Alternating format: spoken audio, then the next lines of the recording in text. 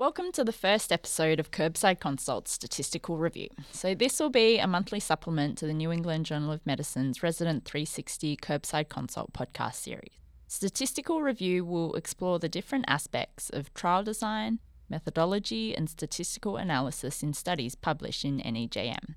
Our aim is to break down key methodological concepts to help broaden your knowledge and sharpen your skills in critically appraising the medical literature.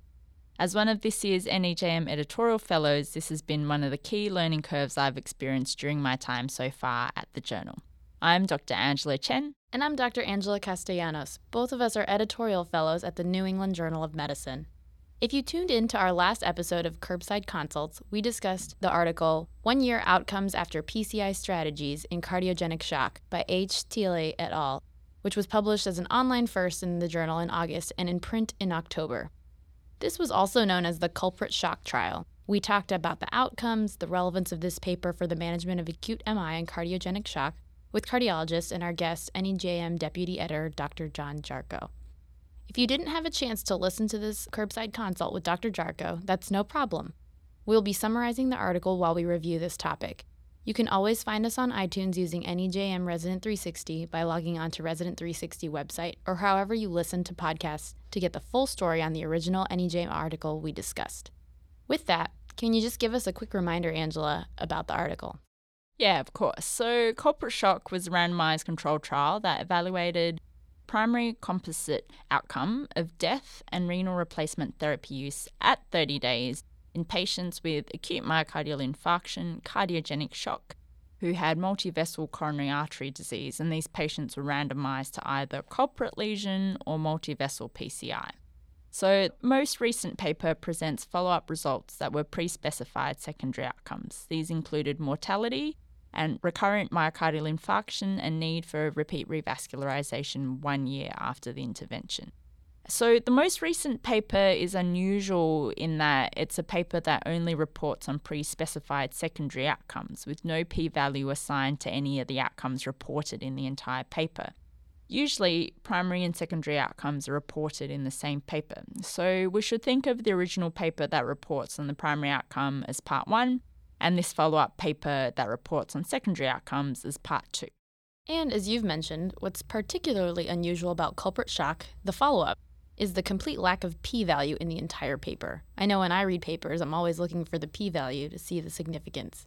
So in today's episode, we will be answering the question, why is there no p-value in an entire paper published in the New England Journal of Medicine? So Angela, if you could help us set up some of the background for this question. Yeah, of course. So first thing to remember, as I've already mentioned, is that culprit shock part 2 is a paper that reports on pre-specified secondary outcomes, as the original culprit shock paper that came out in the journal in December of last year had reported the primary outcomes. Primary and secondary outcomes measure different things in the study and therefore need to be interpreted quite differently.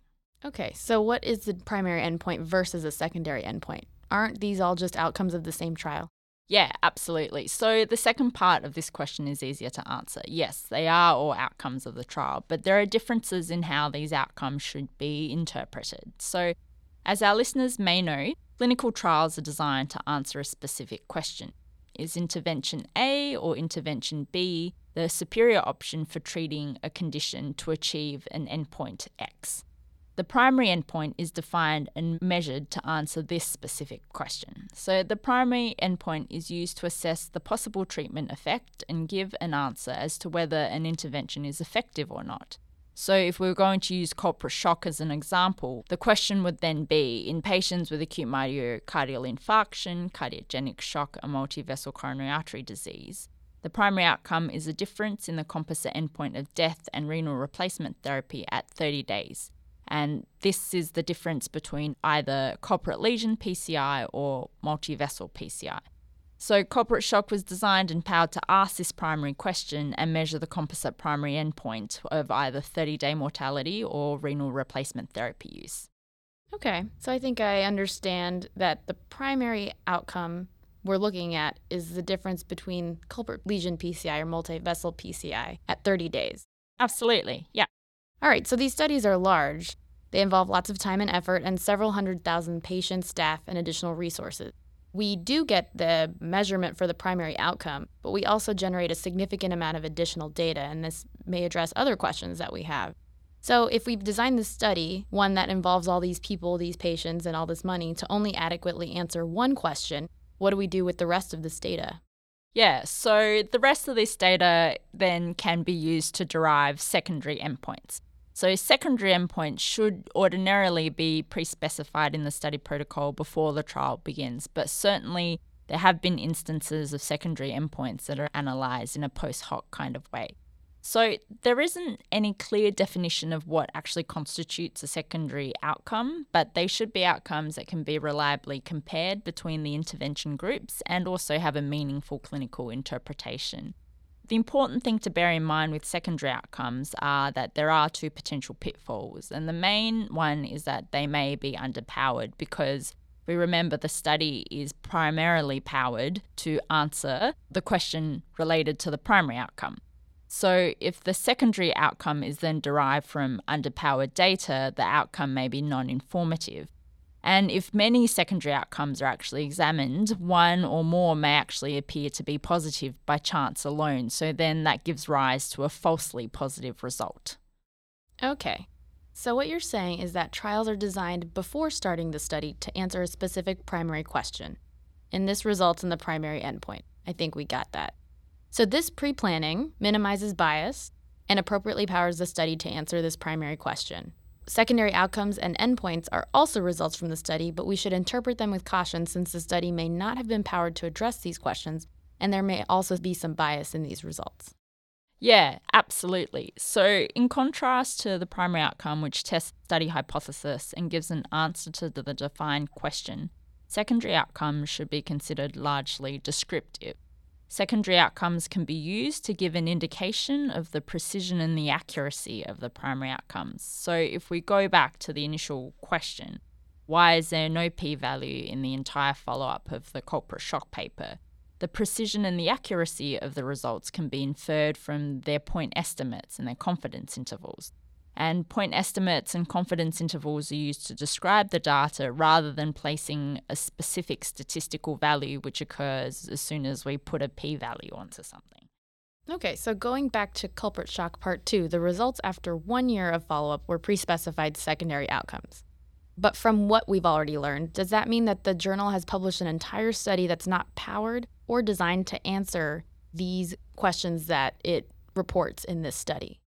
So that's a really important point to make, and the answer to that question is no. So the study was adequately powered for the primary outcome, only the primary outcome was reported in the last paper. So in the follow-up paper, the data can only be used as descriptive data, and the data can further support the primary outcome. And furthermore, the data can be used to generate future hypotheses. Okay, so you've mentioned a lot about confidence intervals and point estimates. It's been a little while since I've taken a statistics class. Can you remind me what those are and how they're useful in describing secondary outcomes? Yeah. So a point estimate is the single value that can be calculated from the data to measure the outcome. This is the best estimate of the true result. So in culprit shock part 2, the pre-specified secondary outcomes are reported as relative risks, and a single value then for relative risk is provided. A confidence interval then provides a plausible range of values for this parameter and gives an indication of the precision of this point estimate. Typically, a 95% confidence interval is used. This suggests that we are 95% certain that the true result lies within these values.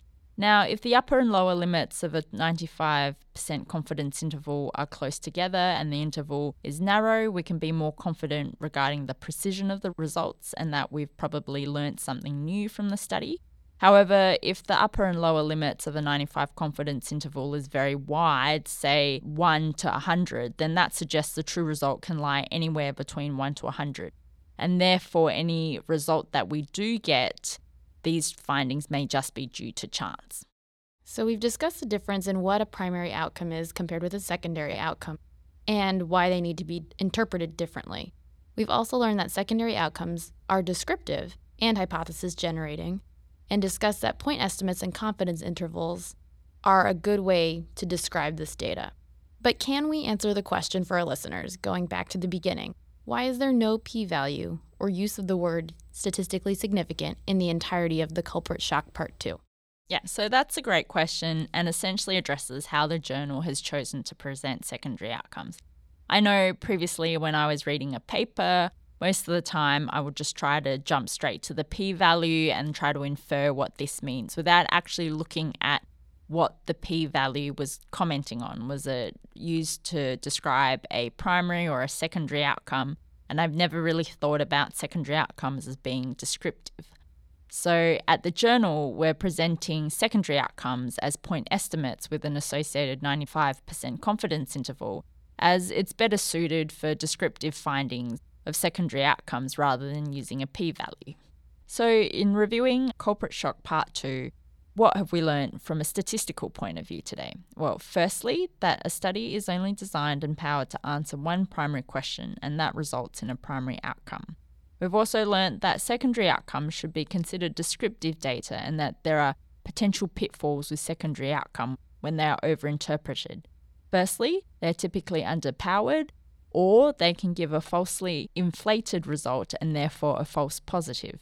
We've also learned that due to the descriptive nature of secondary endpoints, point estimates and accompanying confidence intervals are a better way to describe this data. So thank you for listening to today's episode of Curbside Consult's Statistical Review. A big thank you to Dr. Angela Castellanos, NEJM Editorial Fellow, for joining me in discussion today, and also to Dr. David Harrington, who's a statistical editor at NEJM, who has reviewed the contents of today's podcast. Our production team here at NEJM Resident 360 includes Karen Buckley, Carl Simmons, Mike Tomasis, Tim Vinings, Scott Williams, and Kathy Stern. Also, special thank you to Dr. Amanda Fernandez, who's another co-editorial fellow at NEJM this year, and our NEJM education editor, Dr. O.P. Hammondvick. Because this is a new series and we're trying something new, we do want your feedback. So please email us at resident360@nejm.org. Leave a message or review wherever you get your podcasts, or feel free to reach out to us via NEJM Resident 360 website. We are also accessible via various social media sites, including Twitter, Instagram, and Facebook via the nejm.org pages. I'm Dr. Angela Chen, Editorial Fellow at NEJM. Please join us again for our next episode.